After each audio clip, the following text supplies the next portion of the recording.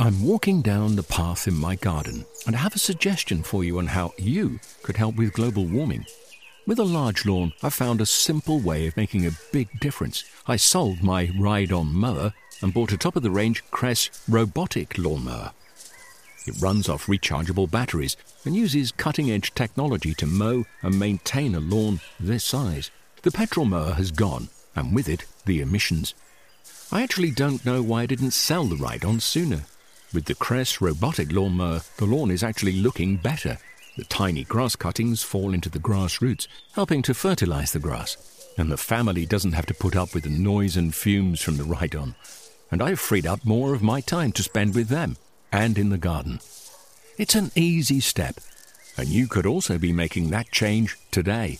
Ask for Cress in your local garden machinery dealer, or visit cress.com.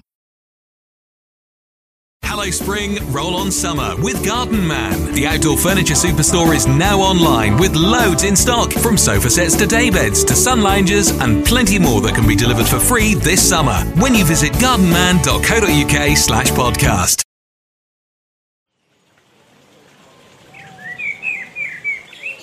This garden means that it's open to more people and more accessible to people that wouldn't normally see this type of garden.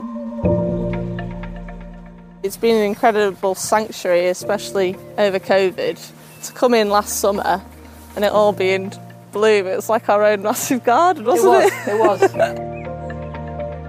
I've actually been bowled away a bit by how positive people's responses have been. And it's really exciting just seeing abroad lots of different types of people coming in here. So you get families, you get RHS members, but I've been bowled away by that.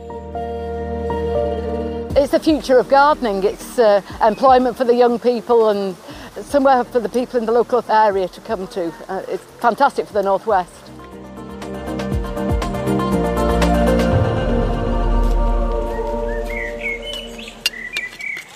If you've been to Greater Manchester over the past few years, you may have noticed some exciting changes to the landscape and the sight of green thumbs everywhere. There's been a very special project in the works, the transformation of a huge green space into one of the largest gardening projects in Europe. RHS Garden Bridgwater. RHS Bridgwater Garden Project. Bridgwater. Flowers, shrubs, vegetables, rare plants, community gardens, experts, volunteers, horticulturalists. Our new garden near Salford in the northwest has brought together all types of growers and a fantastic array of greenery to create a truly unique space. And we're bringing you this week's edition of Gardening with the RHS from the site. I'm Sylvia Travers and I'm the team leader of the Inner Wall Garden. In today's show, I'm going to take you through some of the corners of our beautiful 154-acre green space.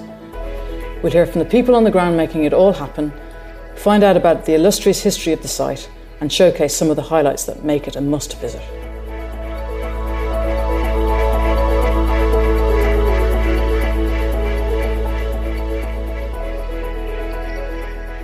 I'm currently talking to you from my office in the Bothy, which is on the first floor. I have a bird's eye view of the garden from here. So I can see people walking around in the sunshine, and I'm looking over the potting sheds, right over the wall into the Paradise Garden and on into the kitchen garden.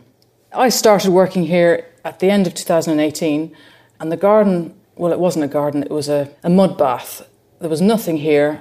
In fact, the ground level was a metre below where the formal gardens are now. The walls were just being finished. There was no drainage, there was no paths, nothing. And I can't believe the transformation that's happened in that period of time. Little by little, this place has changed dramatically into a working, beautiful space. And it's now been a week since we opened, and it's quite fantastic to share it with the public. Let's start today with some important people on site, the gardeners. Bridgwater is the biggest hands-on project the RHS has ever attempted. And of course it wouldn't have been possible without the hard work and dedication of our staff and volunteer gardeners. Let's head outside to meet some of them. I'm Helen and I'm a member of the horticultural team here at Bridgwater, working on the woodlands and estates. We've got so much. We've got, areas for bog gardens, swales, streams, lakes. So there's going to be a lot of wildlife coming into those areas, as well as the horticulture side of it. And definitely the wildlife is the key thing, because I've just noticed in the wall garden, you know, we had nothing. Yeah. We just had hard standing, mud, nothing. And it's almost like they've all been waiting in the wings until this garden has happened, to come back in and colonise it. Well, one thing I have noticed since we've come back into this is that since contractors have moved out, the birds have just, you can really hear them, and even with people moving around the garden, you always have that sound of birds here.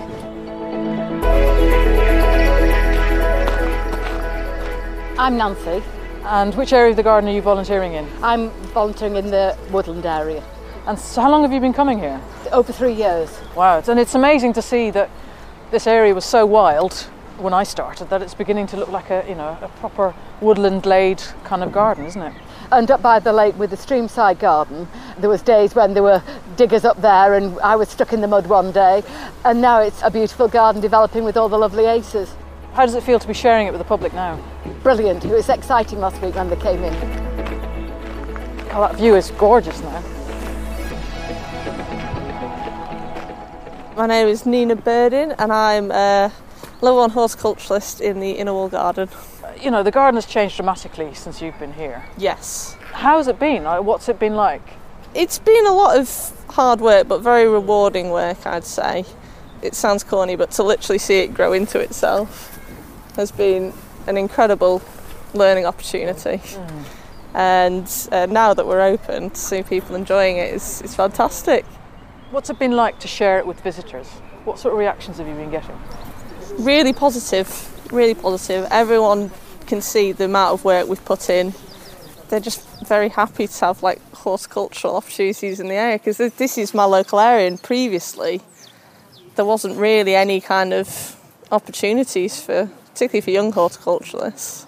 Yeah, and it's been an interesting switch for us to get used to having public around, because we've been in high-vis jackets and hard hats for so long, and now I can't find anyone because there's no one in high-vis anymore, so you just all blend into the greenery. I just hide behind the wall, yes. You hide behind the woad. I couldn't find you yesterday. My name's Sharon and I'm a volunteer. And so what does working here kind of mean to you? It means a lot to me because I retired from working in mental health, so coming here was a totally different workplace, and it's quite therapeutic and I really enjoy it. Yeah, I really look forward to it every week.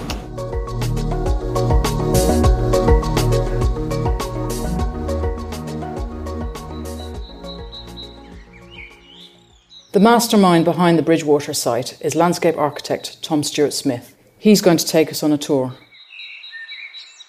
There's this quite structured garden with a large formal lawn leading away from you with these huge great yew domes scattered over it. And your view of the garden is really framed through a large steel portal.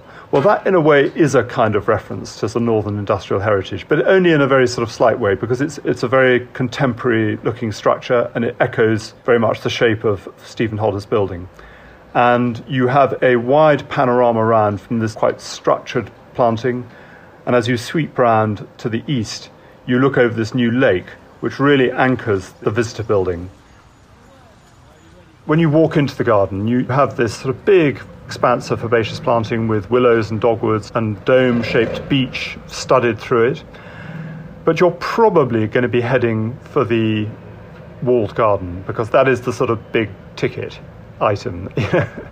And you come through this sort of outer layer of community gardens, and that's very, very central to the whole of Bridgwater. I would say much more so than it's ever been in any RHS garden.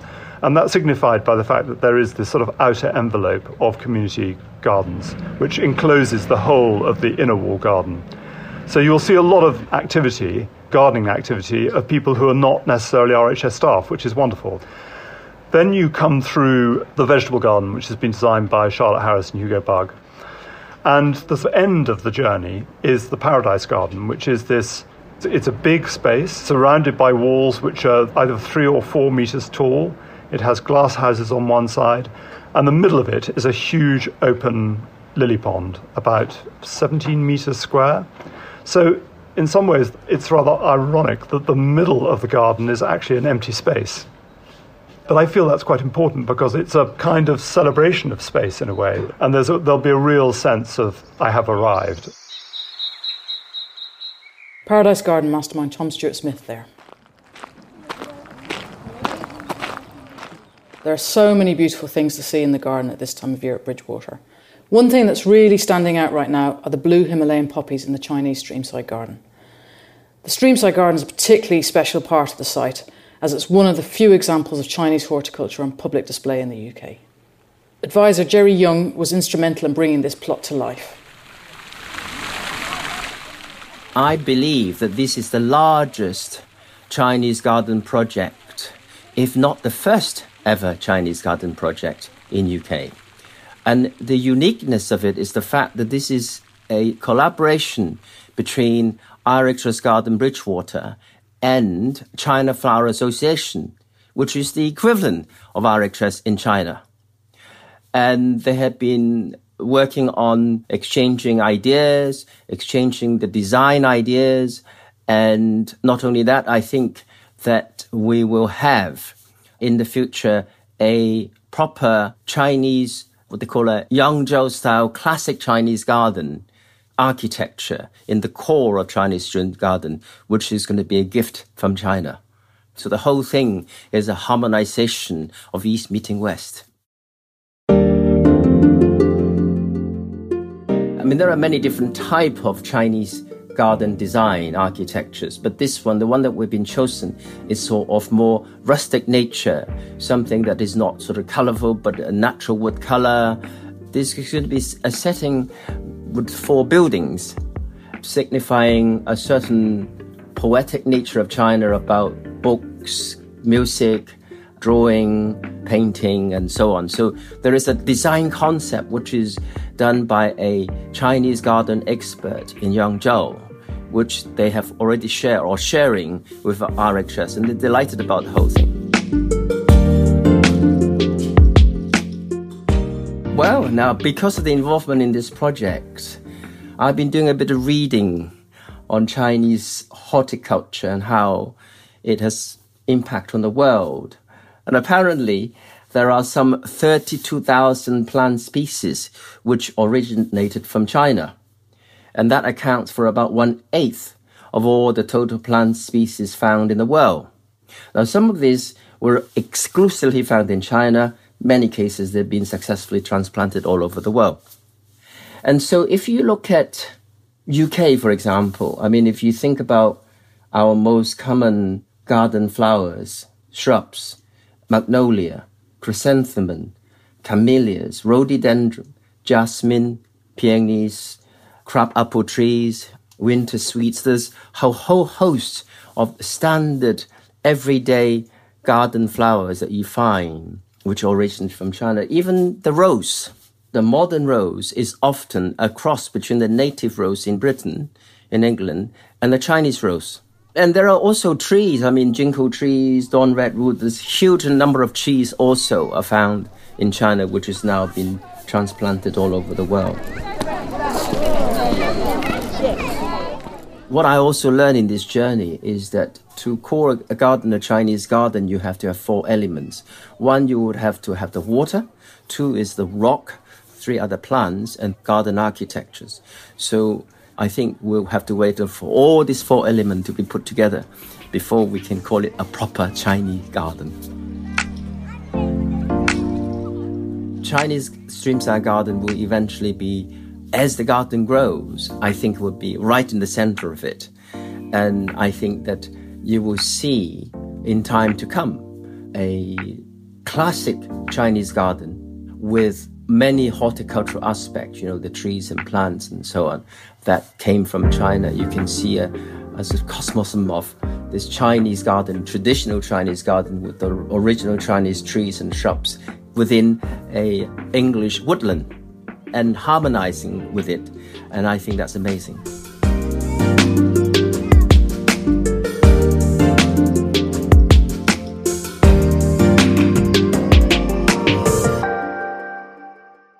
Thanks, Jerry. Throughout the development of the garden, we've been working hard to protect its significant history, It's a place that's been visited by royals and was at one point even a part of the Allies' war effort, as Fiona Davison explains. Bridgewater was originally an estate called Worsley, and it was set up under the 3rd Duke of Bridgewater, and he was a major figure in the Industrial Revolution, owned lots of coal mines and coal reserves, and built the Bridgewater Canal, which runs alongside the garden, which was the first truly man-made canal, so it didn't rely on a natural river. It's completely man-made to move coal from his coal mines to Liverpool and Manchester, and he became filthy rich in the process, and his descendants then developed this estate into a really magnificent house and garden. The Worsley estate was at its peak between about 1840 and 1890. The first Earl of Ellesmere moved in and built the New Hall, which was an amazing Gothic mansion, and over a period of about 50 years developed the garden to fit in to suit this amazing house, and employed the finest garden designers of the day, including William Andrews Nestfield, who worked on the RHS gardens at Kensington. He employed the architect who refurbished Buckingham Palace, so no money was spared. Had a team of around 34 gardeners working full-time on this amazing estate. It was really a flagship garden of the time, and it was a place for lavish entertaining as well. And Queen Victoria visited twice, and the first time she came in 1851, they actually dyed the Ellesmere Canal bright blue so she could sail into the garden, and there were floral arches and brass bands, whole 9 yards, whole works. In the First World War, the Earls of Ellesmere lent the house to the Red Cross, and it was a hospital for wounded soldiers. But then after that, in the 1920s, a combination of death duties and taxes, mining activity meant the house suffered from subsidence, and then there was a fire, and then the Second World War came, and the house was given over to the army and to the US Army stationed soldiers there in preparation for D-Day. And it got very badly looked after. The house was trashed, and eventually the house was demolished between 1946 and 1949. And what's really sad about that story, because this happens at estates and gardens all over the country at this time, but what's really sad for me about this story is that the head gardener who'd worked there since 1866, his name was William Barber Upjohn, had retired, and he retired in 1914 but stayed in the gardener's house in retirement, and so he was watching this garden that he'd worked so hard on decay all around him, and he managed to keep his own little plot around his house immaculate apparently, but the rest of the garden just went to rack and ruin, and it just must have been heartbreaking for him. This magnificent set-piece high Victorian garden with ornate beds and a boating lake and an 11-acre kitchen garden just completely derelict, until the RHS came along and rescued it. What's really great is that there's a big programme of restoration, and it's not a restoration in terms of trying to get the garden back the way it was. It's not like a historical reenactment. It's a new vision for the garden, but taking some of the core elements, the kitchen garden, the ornamental lake and the woodland, and just reimagining them for modern audiences and modern times and modern purposes. So there's a big emphasis on health and well-being and on being useful to the local communities for training and for enjoyment and education. So I think it's really fantastic that a garden that had been built and kept up for the enjoyment of a very small number of people is now something much more accessible and much more useful to lots and lots of people.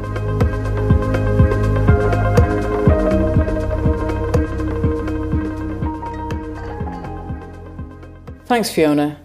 The kitchen garden at Bridgewater is the area I feel the most connected to.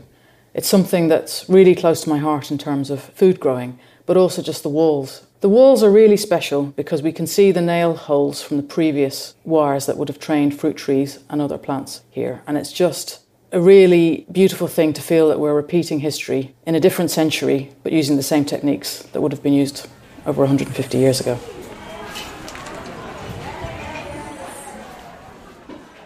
The garden has been open for just under a month now, and there's a real buzz about the place.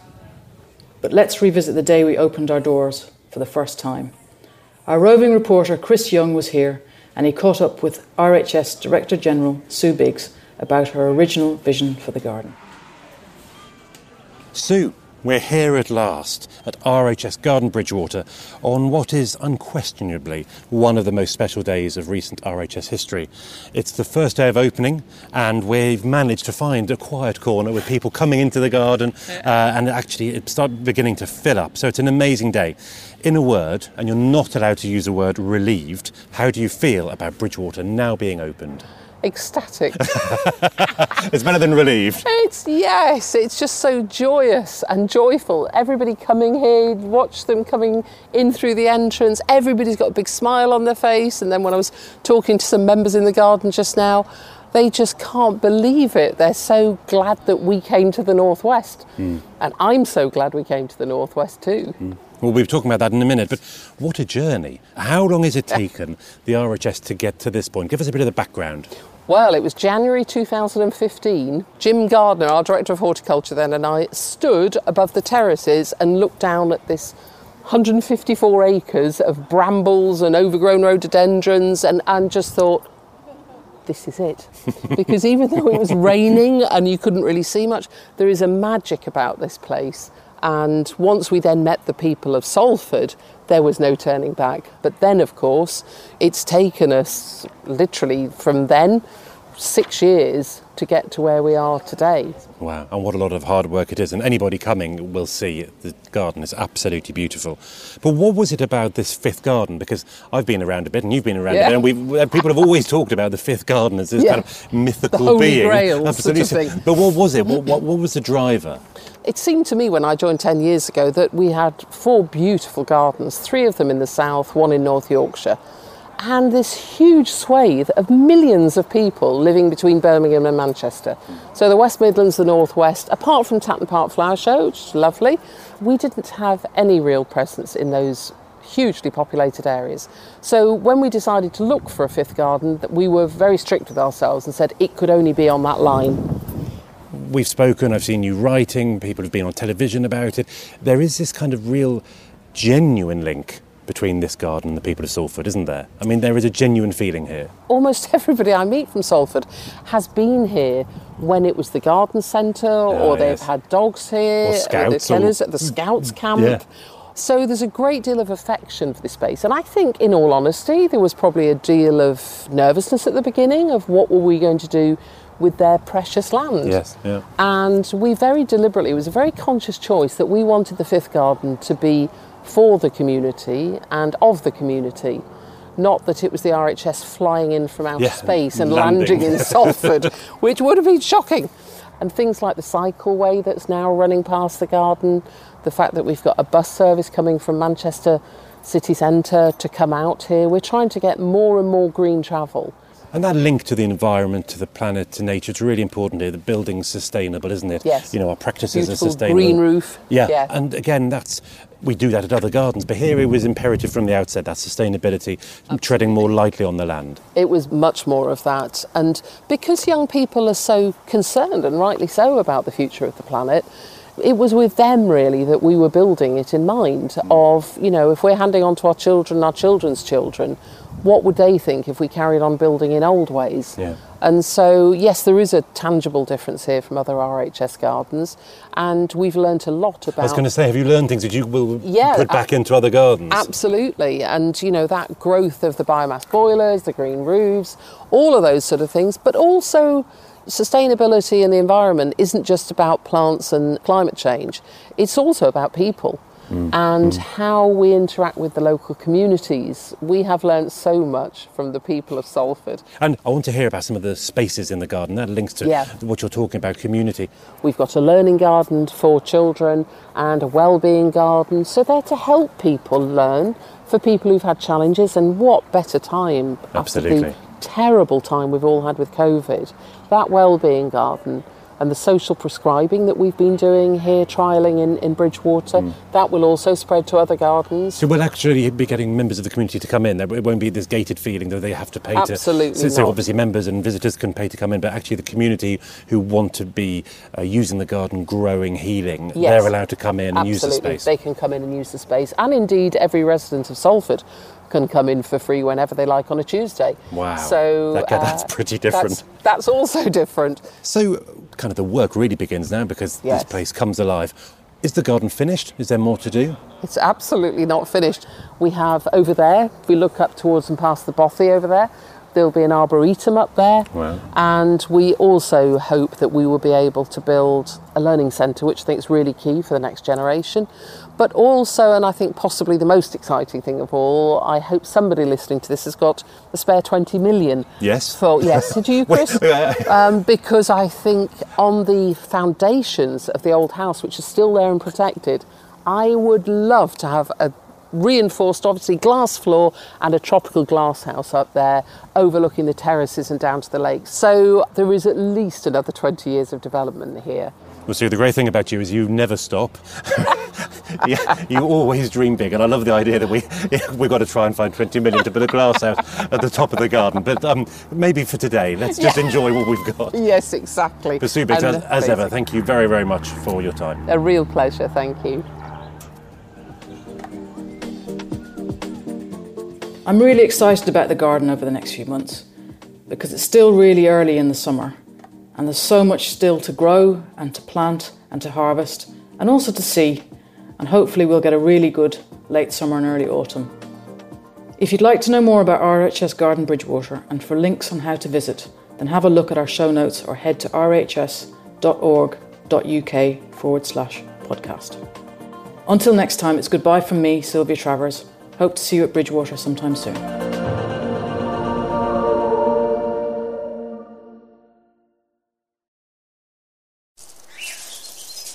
I'm walking down the path in my garden and I have a suggestion for you on how you could help with global warming.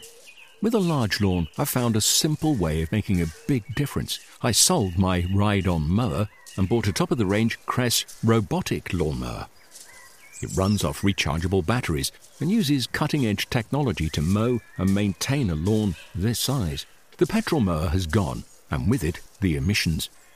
I actually don't know why I didn't sell the ride-on sooner. With the Cress robotic lawnmower, the lawn is actually looking better. The tiny grass cuttings fall into the grass roots, helping to fertilize the grass. And the family doesn't have to put up with the noise and fumes from the ride-on. And I've freed up more of my time to spend with them and in the garden. It's an easy step, and you could also be making that change today. Ask for Cress in your local garden machinery dealer, or visit cress.com. Discover the beauty of an RHS membership all year round. Save 25% off an RHS membership today when paying by direct debit. Prices start at just £55.50. With a membership, you'll gain access to an array of special events at our gardens all year round. Be the first to know about RHS flower shows and get exclusive member-only days, plus reduced rate tickets. And you'll have the chance to enhance your gardening know-how with access to free expert garden advice, monthly editions of the Garden magazine, and so much more. Terms and conditions apply.